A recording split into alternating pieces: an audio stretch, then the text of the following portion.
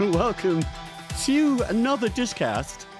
You can tell we're giggling already. That's because my guest is Michael Moynihan, whom I was about to introduce, and I was like, well, how do I introduce Michael Moynihan? Except to say this, that he is, I know this much I can say, and then I'm going to ask you to introduce yourself. He's one-third of, at least one-third of We the Fifth podcast, which is fucking amazing. It's incredibly funny.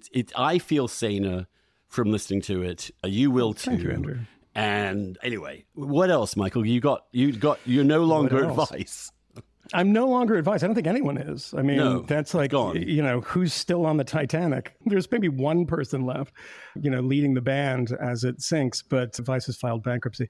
But yeah, I was at Vice for many, many years. We worked together at Newsweek Daily Beast. And so, I worked on the Vice's two HBO shows and then the Showtime show. And now I am independent, much like you. Yes. And it is a glorious, glorious feeling because I have stopped holding back. And I'm probably going to blow up my entire life because at least Vice could have provided those guardrails for me. They were like, you probably shouldn't say these things. But so no, I mean, the Fifth Column is at wethefifth.substack.com, and we record twice a week over there with Camille Foster, the great Camille Foster, and the great Matt Welch. So, and I'm writing again, which I just did a piece the other day, a 2,000-word piece on George Orwell. Really? So, and I realized that I don't like writing. I forgot how much I hated writing. It is a pain. It is agony. Pain. It is agony. It really is. And it's funny because there are people who are very fast writers who hate it too. And if you go back, the person who hated writing more than anyone and talked openly about it all the time was one of the most prolific writers, was William F. Buckley. Hated writing and said it is an unbearable, painful process that he wouldn't wish upon anyone. And I kind of feel that way.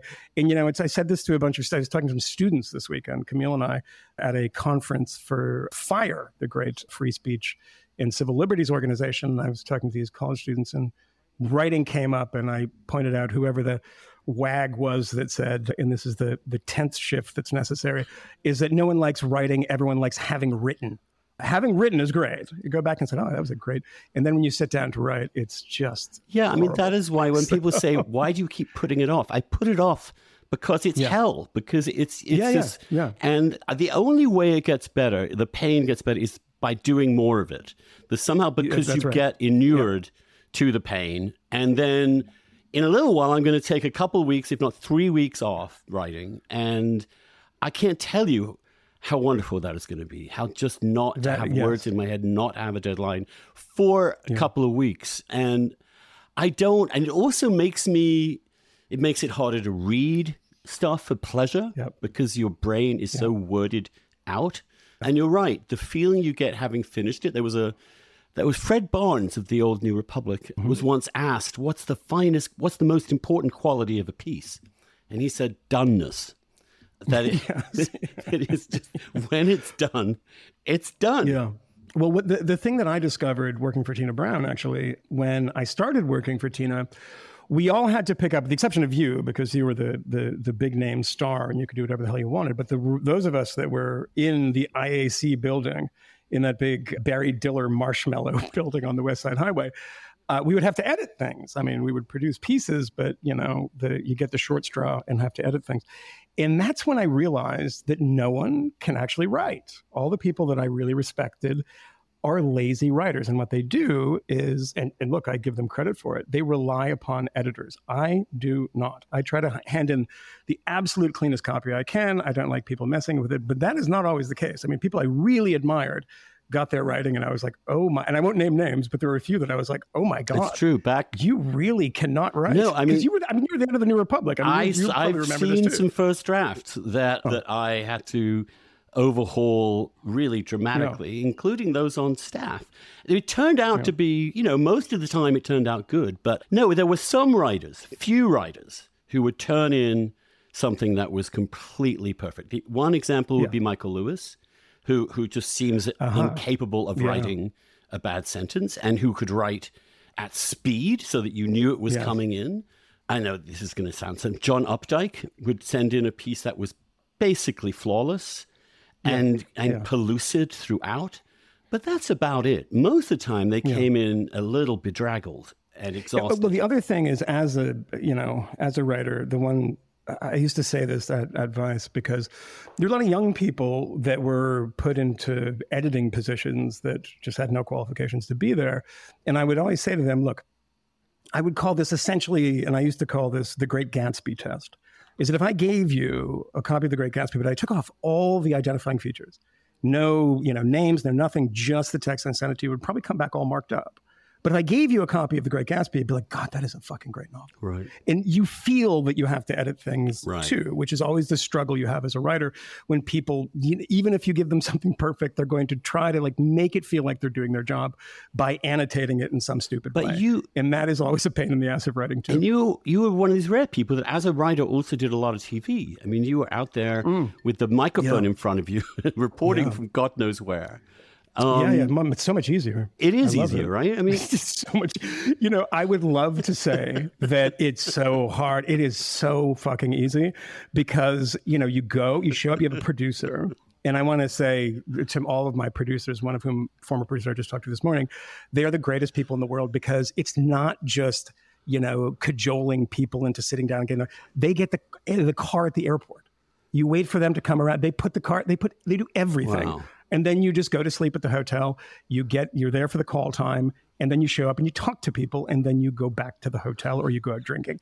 This is not a job. And then this is the most ludicrous thing in the world. My father was a union guy for the International Brotherhood of Electrical Workers, and I used to think, I'm the first person in my family to go to college. I would sit there and go, this is so dumb that somebody is paying me for this. I'm offended that I have money in my bank account because I just talked to some really interesting people. And that's the great thing about journalism. And the actual narrative that you read is like 10 sentences. You don't have much time.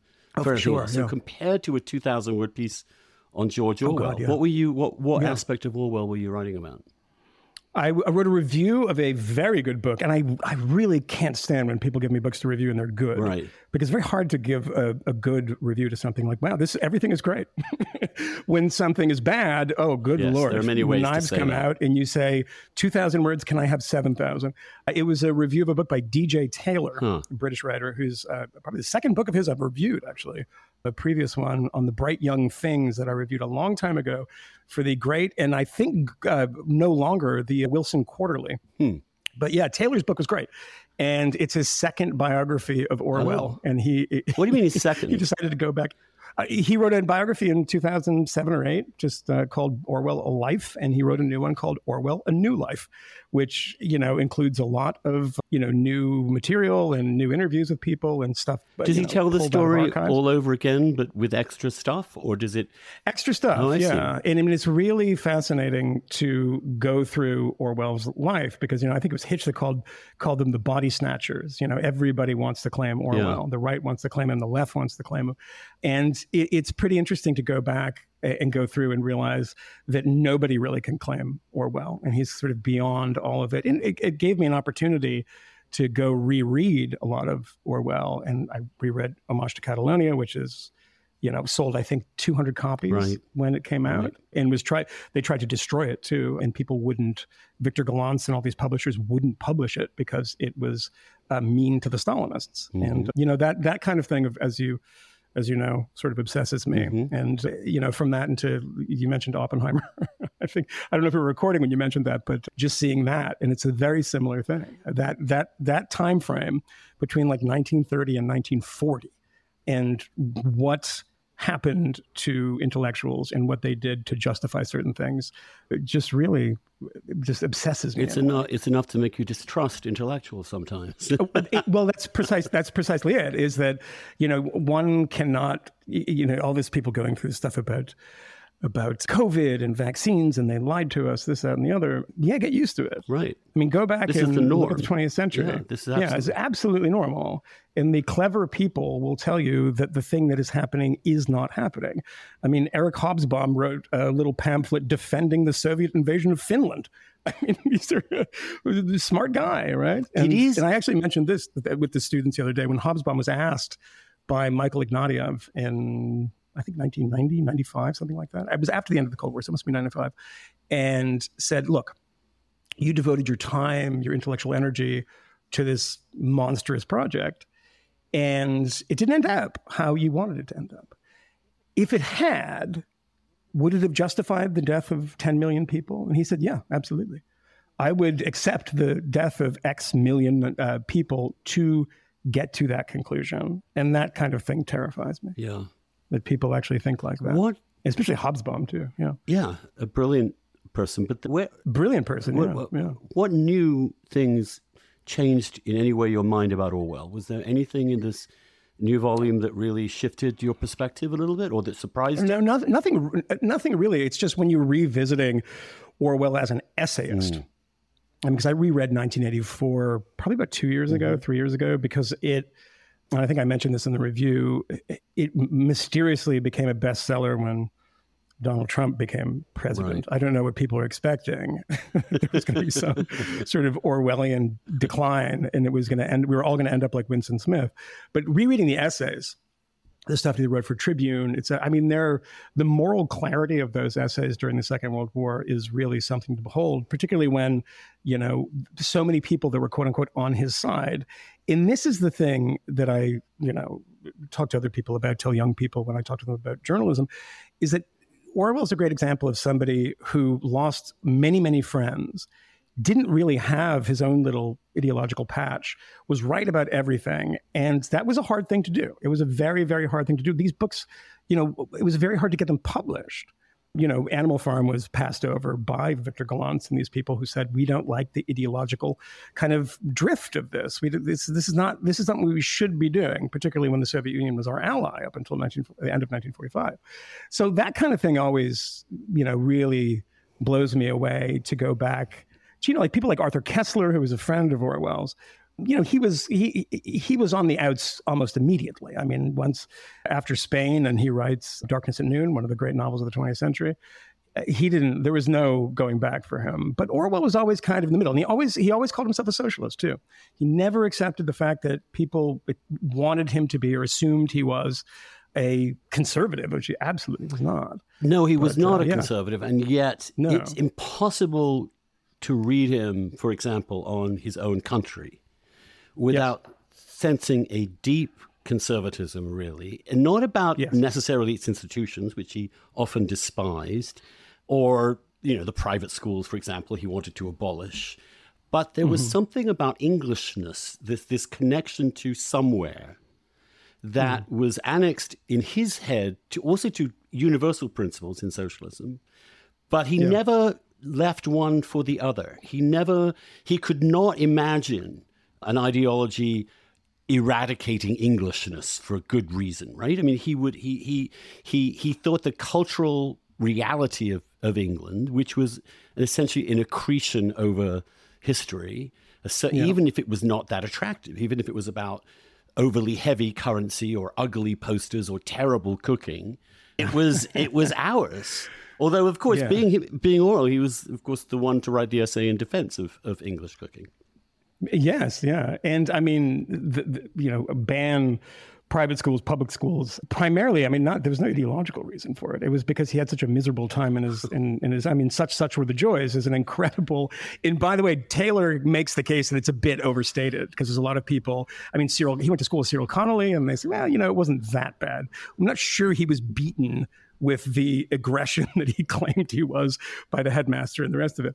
But there is something very particularly English about him. An American couldn't write like Orwell, and Orwell always wrote as an Englishman. And I wonder, he died so young, had he lived into the 60s, 70s, where would he have been when it came to things like immigration?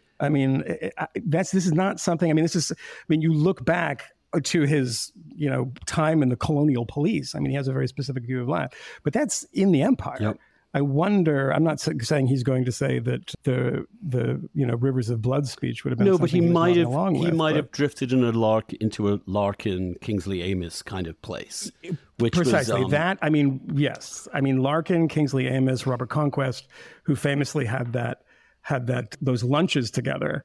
What did they call? They called themselves the fascists or something, like sarcastically. But they were kind of the first. If you like alt-right LOLs, they kind of conducted their own discourse at a level of bigotry that was nonetheless had these giant quotation marks hanging around it. Yes, I mean, Larkin believed it. Larkin was actually a racist. And we know that because of his private correspondence that came out after. But even some of the private stuff sounded campy to me maybe I'm in denial. But there was No, I mean... He was sending himself up a little bit. Yeah, I think it was Andrew Motion who wrote the biography. Right. Maybe I think it was him. But, Martin Amis defended him, and, I can defend him too. I think you're right about Kingsley because, I mean, he wrote a piece for The Telegraph, I think in 68 or 69, called How or Why Lucky Jim Turned Right. And one of the things that he was, and I think this was kind of tongue-in-cheek in a way, was he supported the Vietnam War. In a way, because it was so unpopular to do, and it seemed like a very Kingsley thing. It's kind of a fuck you. But if you need a novel to read that is a great, phenomenal piece of writing, totally forgotten about, but just an incredible time capsule, is his novel Girl 20, which is about an older professor who hooks up with a young 20-year-old hippie-ish new leftist type, and it is very, very funny and absolutely worth reading. Here's something I would love to know. If you said to George Orwell that by 2023, 40% of the inhabitants of London would not have been born in the United Kingdom, sure, I think he would have been horrified. I think that's a kind of a demographic transition and cultural transition so fast that I think he would have. And I sort of use that as a bit of a paradigm because where do you put, in terms of morality or in terms of human nature, the resistance to that kind of change? I mean, at some level it was taboo because it was regarded as racist. And I don't think it's possible to say it isn't racist, because if racism means having some negative response to people who don't look like you, then to some extent seeing the city you live in suddenly become 40% people who were born in another place is pretty closely related to racism. But at the same time, you can understand resistance to change and grief at loss of the familiarity of things. Yeah. I mean, look, we see this in inner city neighborhoods. I mean, people are very upset that upper middle class white people are moving into Bed-Stuy. And it's because this is not the culture of our neighborhood. We're used to one particular culture, and now it's shifting. And, it's usually an economic argument, pricing people out, et cetera. But that's part of it, of course. But I think it's only a part of it. And it doesn't always have to be racial. I mean, you look at what happened in Sweden. And prior to the recent waves of immigration in the 90s, there was a lot of resistance to immigration and refugees from the Bosnian War. And for a while, it was always considered, the violence, the gang stuff. They're all Serbs and Bosnians, and they were fighting each other in all these clubs. The bouncers were always these guys from Serbia, and there'd be, one shooting here and there. But, people had a negative perception of them, and they're all, white people. But yeah, I do think it does change, and particularly in Sweden, when I left Sweden, the Sweden Democrats, which is the, far right party, which in some ways is a far left party too, but a far right party, we'll just use that term, had tiny percentage of tiny. Now there depends on when you look and what poll, second biggest party, third biggest party. I mean, this is a party that was literally born out of the Nazi movement. I mean, and it became a little more mainstream, and there were people that left the party to create the National Democrats and all these kind of more extreme parties. But there was a cordon sanitaire around discussing immigration in the Swedish media. It was an amazing thing. You could not do it. And nobody would deny this at the time. And what's his name? The Norwegian writer now who I'm blanking on, who wrote the My Struggle book. God, what is his name? Anyway, I'll get back to him. But what did he say? Well, he basically, he's a Norwegian, very famous novelist, and he was living in Sweden with his wife, and he wrote a couple of pieces about it and outraged everybody in Sweden, saying, you guys, he called it the Svensk Cyclops, the Swedish Cyclops, is one eye you cannot view, you cannot discuss all this other stuff. This is not just true in Sweden, right? I mean, across... No, definitely not. I mean, more so in Sweden than any other place, but what ends up happening in Sweden is you have these websites that are kind of right and then far right. Of Pixelot was one that's now become something else. And then, they all kind of sprung up out of nowhere because nobody was talking about it and became incredibly popular.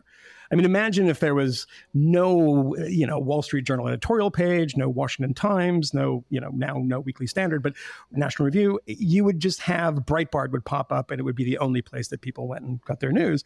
And then the party, which would not be allowed on TV, people wouldn't, form coalitions with them. I mean, you see this now happening in Spain, the election yesterday, where the far-right party Vox didn't perform as well as people thought, but there was the conversation, can we form a coalition as conservatives? I mean, this is always an amazing thing to me with Americans who lament the two-party system. We wish we had a multi-party system where so many different views were represented. And it's like, yeah, but you're then going to have to make common cause with extremist parties on the left and the right. And that's usually what happens.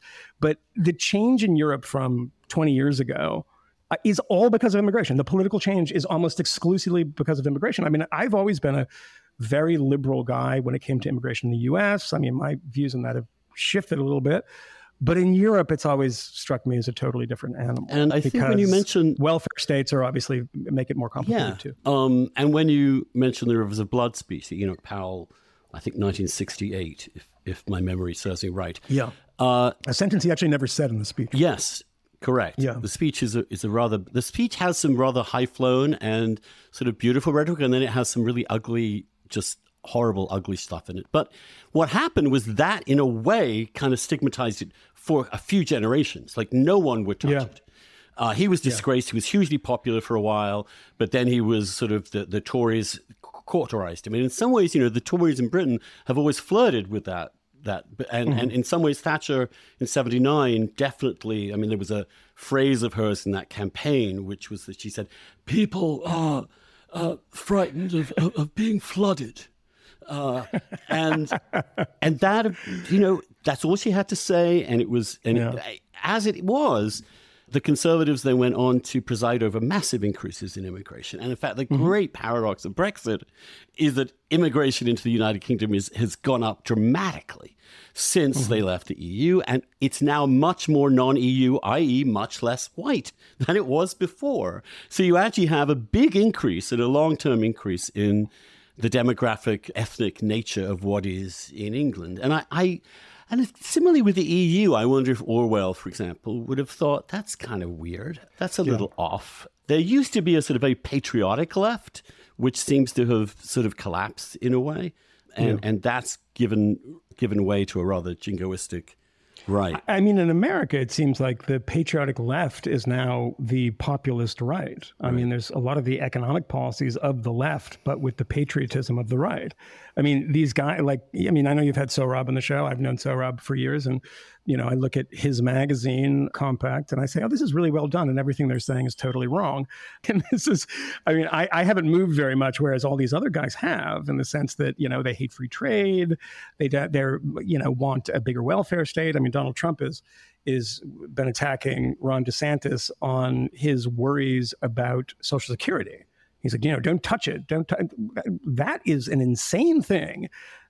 For a Republican, I mean, from somebody of my generation, I can't imagine a Republican saying something like that. But in a way, that's what so many of these left-wing policies have become kind of the domain of the far right. That's kind of what Boris did. I mean, just spent a shitload of money. Yeah. It's what Le Pen is moving towards in France. We should also note the AfD, by some measures, is now the second biggest party in Germany. But the Vox setback in Spain suggests there is still some moment of truth towards the end of an election in which voters suddenly kind of get cold feet. It's you could say that the 2020 election in this country was like that too. The cold feet at the thought of extremism taking over, that sort of panic, which brings me to Israel.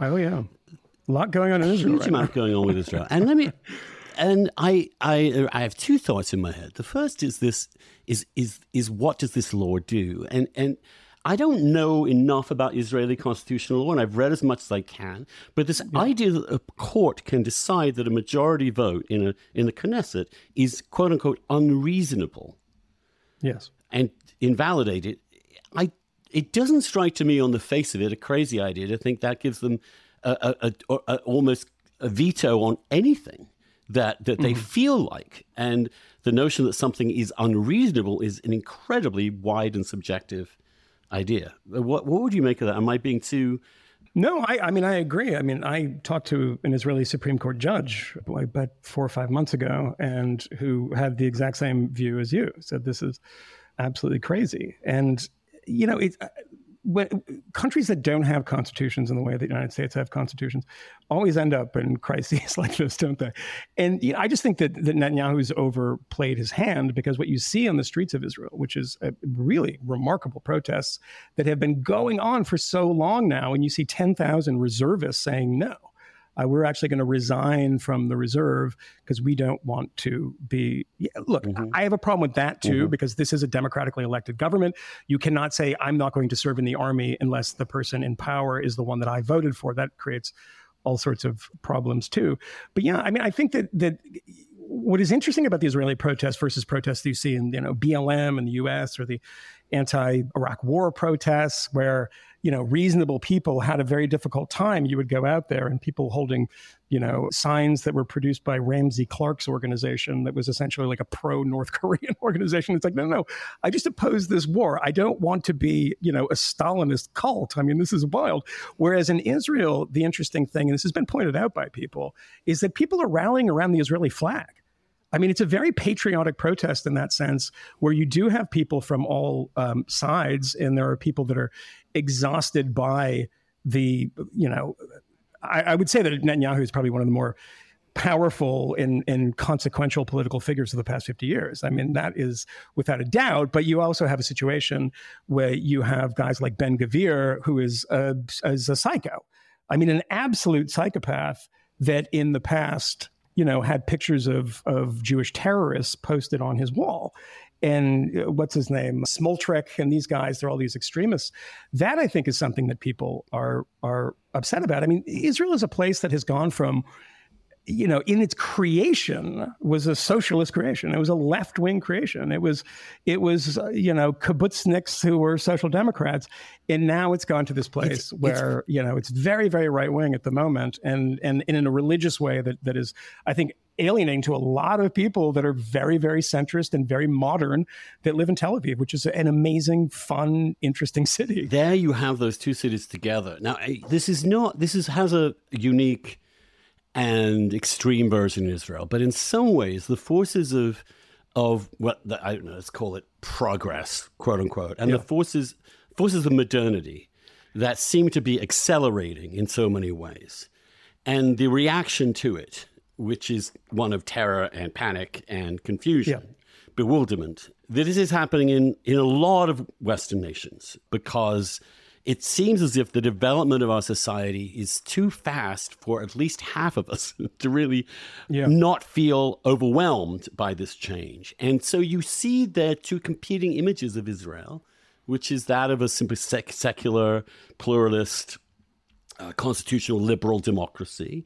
But essentially, Israel also contains the logic of an ethno-state, that it is about, essentially, it's somehow more about Jews than about Arabs in some, and that's what Netanyahu's party has moved to say. There has never been a settlement with the Arabs. So at some level, there is a growing number of very religious population that is growing in numbers relative to the secular population. So you have a kind of unerring logic that at some point, if the reactionary side wins, you're going to see a very reactionary future. And if the secular side wins, you're going to see a crippled Israel. Because these forces are too strong in themselves to want to prevail over the other. I mean, we're in a place, it seems to me, where people across Europe, Israel, the United States too, have that sense that liberalism has failed. That liberalism, the liberal project of the 20th century, well, thank you very much for all it gave us, but what now? And, in Israel, when I was just there, and talking to people who, you tend to get this sense from particularly older people that, well, we've tried all of this. I mean, it's not about 67. It's not about 73 anymore. It's not about the invasion of Lebanon was 82. Now it's like, okay, we've tried to have negotiations with people who don't want to negotiate with us. You have the Palestinian Authority, which is supposedly the kind of more liberal force compared to Hamas. And, it's Mahmoud Abbas, who his people don't even like. It's like, no, there seems to be no forward motion there. And it's like, all right, well, you know what? Fuck you guys. There seems to be that like very simple, there's no point in even trying anymore with these people. And let's just move forward on our own. I mean, a two-state solution, was never popular amongst Palestinians, obviously. It seems to be less popular amongst Israelis too now. Yeah, it seems to be a totally forgotten about idea and just like, nah, that's a thing that's not going to ever be achieved. The solid faction of the current government wants annexation of the whole place. And I think... Of course, yeah. And I honestly think that there's some kind of horrible underlying logic that the Arabs there will be expelled. At some point, there has to be, this thing cannot be sustained outside of a liberal framework. A liberal framework can't be sustained, so there's going to be an illiberal solution at some point with some ugly feelings involved in it. And I mean, had 2005 ended up differently, had the unilateral pullout of Gaza, which was, 8,000 settlers who were wrenched from their homes. I mean, literally pulled screaming from their homes by Israeli soldiers, many of whom didn't want to do it, didn't want to be there. But in its Ariel Sharon, I mean, the most conservative, Sabra and Shatila, I mean, this guy who is a monster for Palestinians and for the Israeli left. I mean, the Israeli Labor Party basically doesn't even really exist anymore. But at that point, pulling out, this is what we have to do. This is what we have to try. And keep in mind, this is what, 3.5 years, about 4 years after 9/11, when, terrorism was on everybody's mind. Islamism was on everybody's mind. I mean, people don't even discuss that anymore, which is really interesting to me outside of certain places in Europe. But had that gone and actually, bear some fruit in some ways, given us a measure of security, this is from the Israeli perspective, we probably have a very different future. But that pull, it was like, look, we tried one of the most aggressive in the mind of the people who oppose this very undemocratic thing to pull people out of their houses, from these settlements. And then what did we get in return? And what you get in return is a Netanyahu government that is undead. You can't kill it. But, you can go to court against him. You have all these suits against him, cases against him. And then these a government now that has a coalition with some pretty unsavory people. And it seems at some point, and this is what frightens me as well as intrigues me in a way, that liberal democracies do reach impasses. And I think it's also true that the pace of change together with this impasse it makes a very unstable situation. It means that the appeal of nationalism, for example, the appeal of ethno-nationalism becomes greater and greater. The difficult task of getting along with people you don't particularly like, even to be kind of despised, which seemed worth doing for a national project. But when the values are so far apart, the national project itself begins to falter. And that's my question. I want to defend the liberal democracy, but I at the same time, in some ways, I've wanted to appease a little bit some of the ethnic and nationalistic, and because I feel like it's only human nature, and actually trying to stamp it out or stigmatize it is not going to help. I mean, understanding some of these forces and attempting to temper it a little bit would help. Well, the problem we have in this country is that we do it so well. We do it, comparatively very well, but yet, if you look at the discourse of this country, you'd think we do it worse than anyone else on earth. I mean, constant conversations about race and everything is white nationalism and everything is themed through a racial prism. Is that, my argument is pretty simple, is that we in the United States do this in a way that is very, very successful, has been very successful. And if you look at any other country, I'm not even talking about historically, I always point out immigration. Immigration is a good example. There's no country in the world, and I beg people to find me one, and I'm sure some smart ass will send me an email telling me that I'm wrong. These are dish readers. Yeah, I know. You get away with absolutely fucking nothing, but go on. Yeah, well, the Fifth Column listeners will be like, I call them the well actually brigade. Like, well, actually, Michael. It's like, all right, fuck you. Yeah, I'm just kind of figuring these things out as we talk. But if you look around the world, it's very hard to find people who are accepting of a different culture, who speaks a different language, especially, coming across their border and setting up shop in any way. So a good example recently, Venezuelans have been leaving Venezuela, showing up in the United States because of the hideousness of Chavismo and Maduro and the rest of it. This happens in South America, too. They go across the Colombia, end up in Brazil. And I just challenge anyone to do a little Google search of the violence that they meet in all of these places. Attacked, murdered, beaten up, protests. The protests that we hear about in the United States are usually fairly civilized, and they, through kind of ideological television stations and editorial pages and Breitbart and stuff. Not a lot of people out in the streets, though. But you do see that in Mexico. There were massive demonstrations against people coming up through Central America, ending up in Mexico, trying to get to the United States. Which is all the more reason. These happen all over the place. But it seems to be just all the more reason when a country like ours does do this extraordinarily well, in fact, not to jump to the conclusion that the average American is a white supremacist who hates every immigrant, or talk about average Americans if that's the core problem, as opposed to we have a miraculous integrative machine here. Let's not overwhelm it. Let's not overload it to such an extent that you're going to get some kind of response. Well, precisely. I mean, I find it very frustrating, particularly because people don't really understand recent history in any, even let's go beyond recent. The conversations we have about slavery in this country is we're the only ones that ever did it. No one else ever did. And we're particularly bad at it. No, we fought a vicious, bloody war to eradicate it. And yes, it was too late because the British did it prior to us doing it. And the British, of course, British imperialism, which is, the subject of all these protests in England, dump all these things, statues of random people in various rivers and bodies of water. But at the same time, don't remember that the British were patrolling the high seas, engaging ships that were carrying slaves to eradicate slavery before the United States Civil War. That's something to be proud of. Right. That is something to be proud of. Slavery that existed is a blot on everybody. And this is, throughout history, on everybody's history. So if it's that common, let's look for the uncommon things. In the United Kingdom, the uncommon thing are people like William Wilberforce and people that actively tried to destroy the slave trade. Yeah, there were people that benefited from it.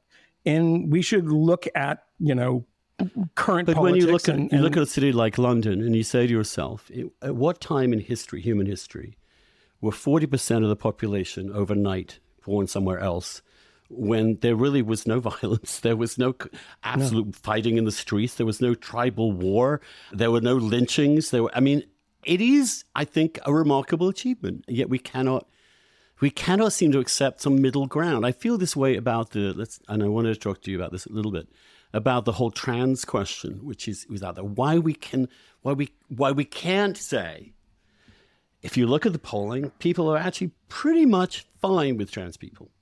Yes, no one wants 100%. To go out of their way to insult, hurt, or demean a trans. There are some, but obviously, and I think there are a large number of people for whom it is a new and difficult and strange and weird thing. And I think that's fine. That's a human response too.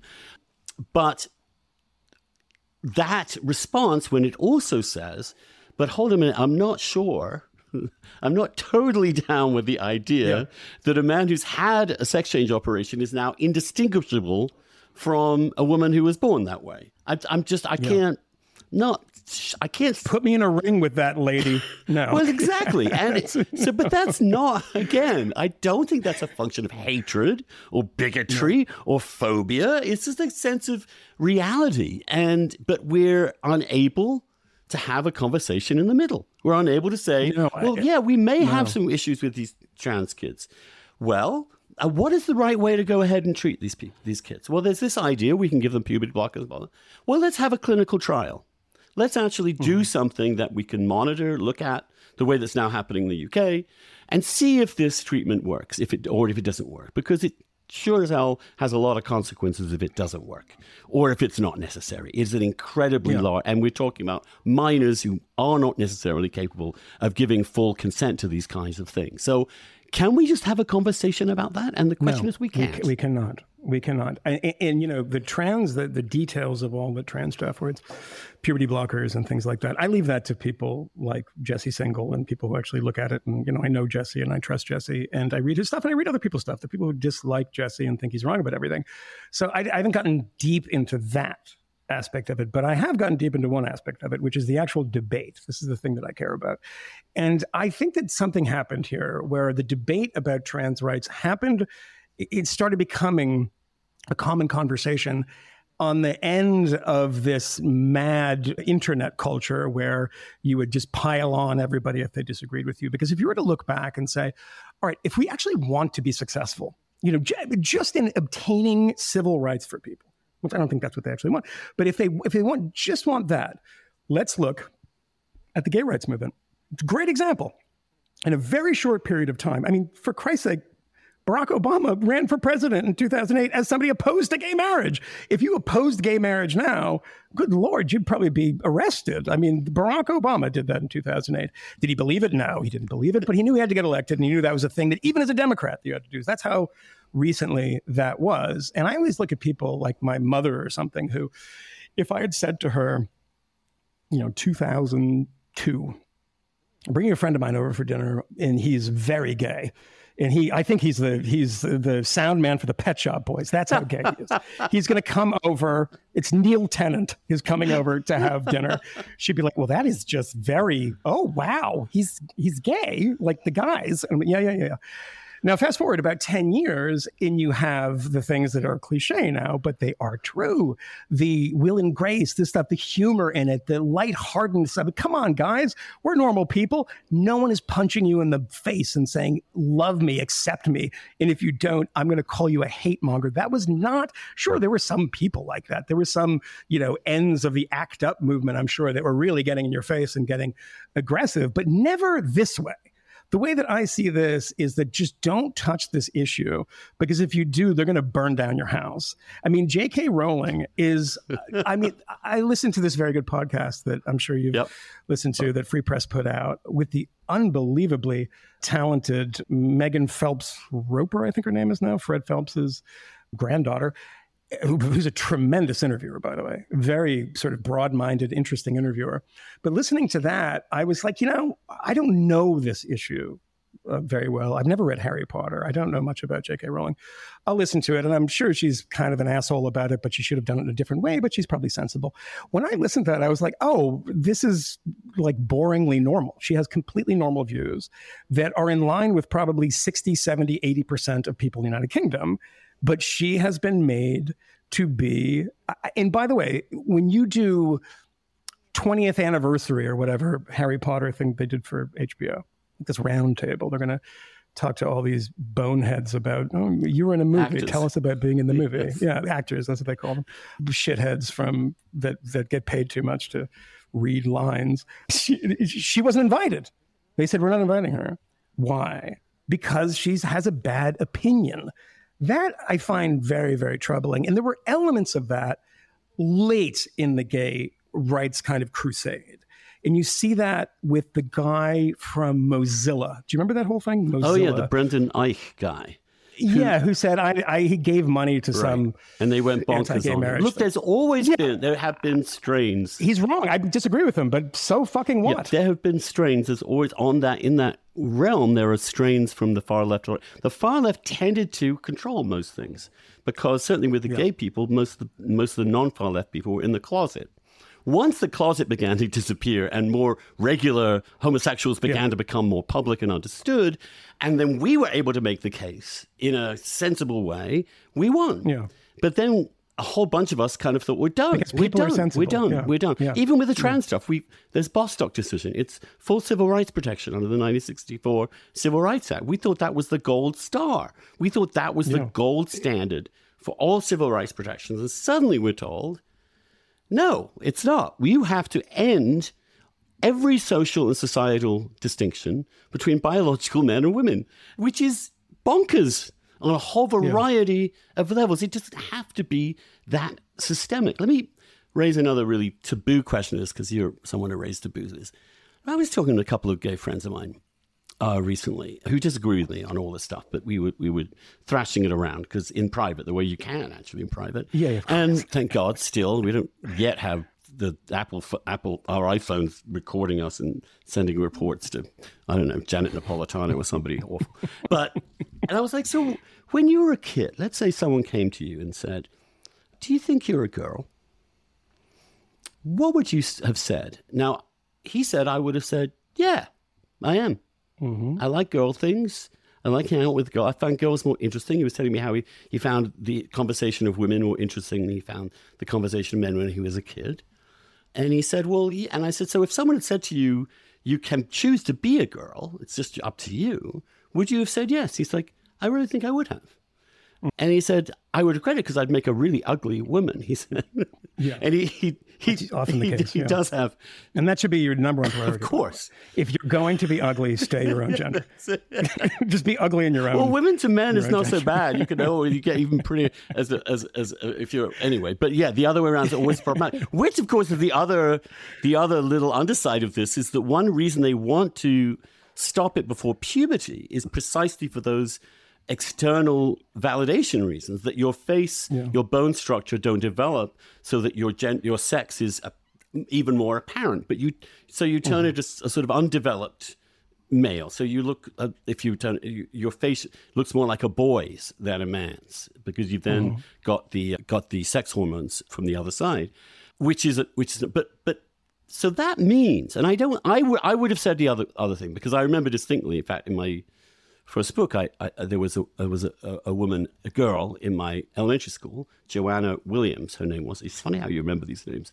And she turned to me once because I hated the sports because I was a little fagler and I didn't like rugby or football, and it was cold and rainy and I was useless, and eventually no one ever gave me the ball anyway. And there was a point, I think, about few years into this that they said, fuck it, we'll Andrew can stay with the girls in this for this session.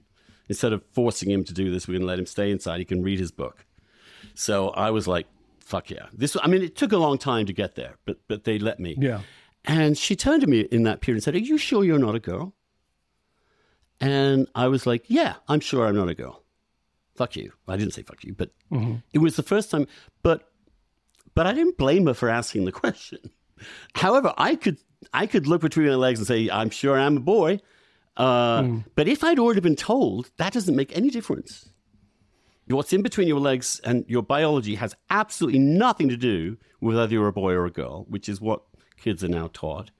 I'm not sure I wouldn't have said sure. In other words, that the upshot in which all it takes is for a young kid to say, I'm a girl or I'm a boy when they're the opposite sex. If that is the only thing, and that's currently the only relevant diagnosis, then a lot of gay kids are going to become trans who would otherwise have been it gay. Strikes me that this is why so many of the people, if you look at this debate and you don't know much about it, you don't dig deeply into it, you think that there's, these transphobes and homophobes and they've joined together to make life miserable for people. But if you pay a little bit of attention to it, particularly the debate in the UK, you notice that a lot of the people that are making the most noise are gay women. Yeah. Or feminists. The attack is obviously, TERFs. And people say, oh, it's a TERF. And they don't even think about the acronym. The last letter in that's rather important. These are people on the left, usually, that are feminists, that are oftentimes gay women, oftentimes butch women who, if they were butch when they were young, if they're butch when they're young now, I'd be like, well, you're just a boy. You have all these boy characteristics. You like boy things. You want to dress like a boy. I never had any of those feelings. So I don't know how one kind of adjudicates that as a kid. And I don't have those pressures and don't know what those pressures are. But it strikes me that this is something we should pay attention to at the very least. And there's a reason it strikes me also that so much of this is coming. Andrew, it is so crazy. The number of people that I meet who are right of center, just right of center, all gay men. I'm not joking. It's so crazy. I would tell you names that you would know that are not political people, but people that you would know who are gay men, and they have listened to the podcast. And I've had dinner, and they're like, one person in particular sent me a text the other day that if you didn't know that he was a gay man, and he is very much a gay man, you would be like, that is the most homophobic text I've ever read in my life. He's like, I'm so fucking tired of the gays. He's like, everyone is like, everyone agrees on this, particularly with the trans issue, and no one really wants to talk about it. Everyone's kind of afraid of it. And it's like, we didn't care about this stuff in the past. We weren't afraid of anything, and now we're afraid of this. This is actually a text that I got the other day. My summer there's a lot of gay men come through here, and of course I'm one of in Provincetown. Yeah, every now and again. What happened? It used to be a Navy town. Well, Jesus. It was in the 40s. Not that that's a problem. That's not a contradiction. But now you've maybe what was I saying? You were saying you live in the gayest place on earth. I do. It's for my sins, and a lot of gay men come through from all over the place, and I am one of the 3 gay people in America. No, probably I don't know, a handful of gay people in America who are skeptical of queer theory, actually opposed to queer theory and its analysis of what homosexuality is. So it's you and Douglas Murray. It's me, and there's on the question of having a skepticism about some of the trans ideology. There's Barry, there's Glenn, there's a lot of online gays who are. I mean, even Martina. There are people who are very much Martina. They all say the same thing. Like I don't. Are they really? I don't think they're reversible either, these pubertal. And you hear this stuff and like, no, I'm uncomfortable with it too. And I'm like, well, why don't you say any? Why is it up to me to be the fucking piñata all the time? And they're like, well, I think there's the people who are part of this movement on the other side. There are too many of them so associated with homophobic attitudes that it becomes. It becomes and I think a there are some people who question. Hate trans stuff who are homophobes. And I think I know I see them online. I'm like, you actually just don't like this in general. Like your colleague Matt Walsh. I'm sorry. Poor Matt Walsh. I know. Poor fucker. He's getting all the emails. I know. That poor guy who is solidly not homophobic on the record. And as I said the other day, he's somebody who doesn't know what a woman is for totally different reasons. So there is that. And here, bringing it back to because in fact, the number of boys becoming girls is not that great compared to the sudden explosion in teenage girls, particularly becoming boys. So this reflects a little bit of what we're talking about immigration. There you have a lesbian world where suddenly, actually, people who had to fight to be understood to be a woman and to be butch are now having a younger generation being told, no, take this hormone, you can become a man and become the end product. There's something faulty in this sort of lesbian dynamic in which you are not renouncing your femininity entirely and becoming a man. It's a different type of homophobia. It is. I mean, there's a homophobia in the movement of like, don't be a gay man, be a woman. Don't be a gay woman, be a man. And I think the other interesting thing about this is it's really laying waste to the idiotic identity politics that have, overwhelmed America, because people have flattened entire groups saying that you are a brown person because you're this, you are a affirmative action argument too, when considering that the Supreme Court decision was about Asians at Harvard, not about white people, about Asians, is the same thing happens when you see this woman attacking Muslim parents who have objected to some of this stuff because they are Muslims and they are conservative, saying, you guys, this was, I think, in Maryland, this woman who said, you're becoming white supremacists, so you're white supremacist adjacent. It's like, this is exactly the problem with your dumb fucking ideology, is that you flatten everybody to... Hi there. This is not the end of this podcast. In fact, we're only just getting going. If you're a paid subscriber and are hearing this, it means you haven't yet signed up for the full new package to get our podcast in full. No extra charge. Just go to andrewsullivan.substack.com/listen, LISTEN, and make sure your podcast is up to date with the Dishcast. You'll be able to add it to your Dishcast feed and never hear this message again, and go back to exactly what you've been doing for the last 2 years. And I'd like to thank you too for contributing for so long. If you're hearing this message and you haven't yet subscribed and want to listen to the rest of the podcast, then just subscribe. It's very easy. andrewsullivan.substack.com is $50 a year. Great value for money. And you also get with that the entire weekly dish every Friday. Not just my weekly column, but also all the comments and dissents on that column. You also have a full discussion of the previous week's Dishcast. So all those questions you had in your mind can be answered, or you can hear and read readers debating what we talked about, sometimes calling me to account. andrewsullivan.substack.com. subscribe, and get the whole thing. Join the debate. Join the fun. Subscribe.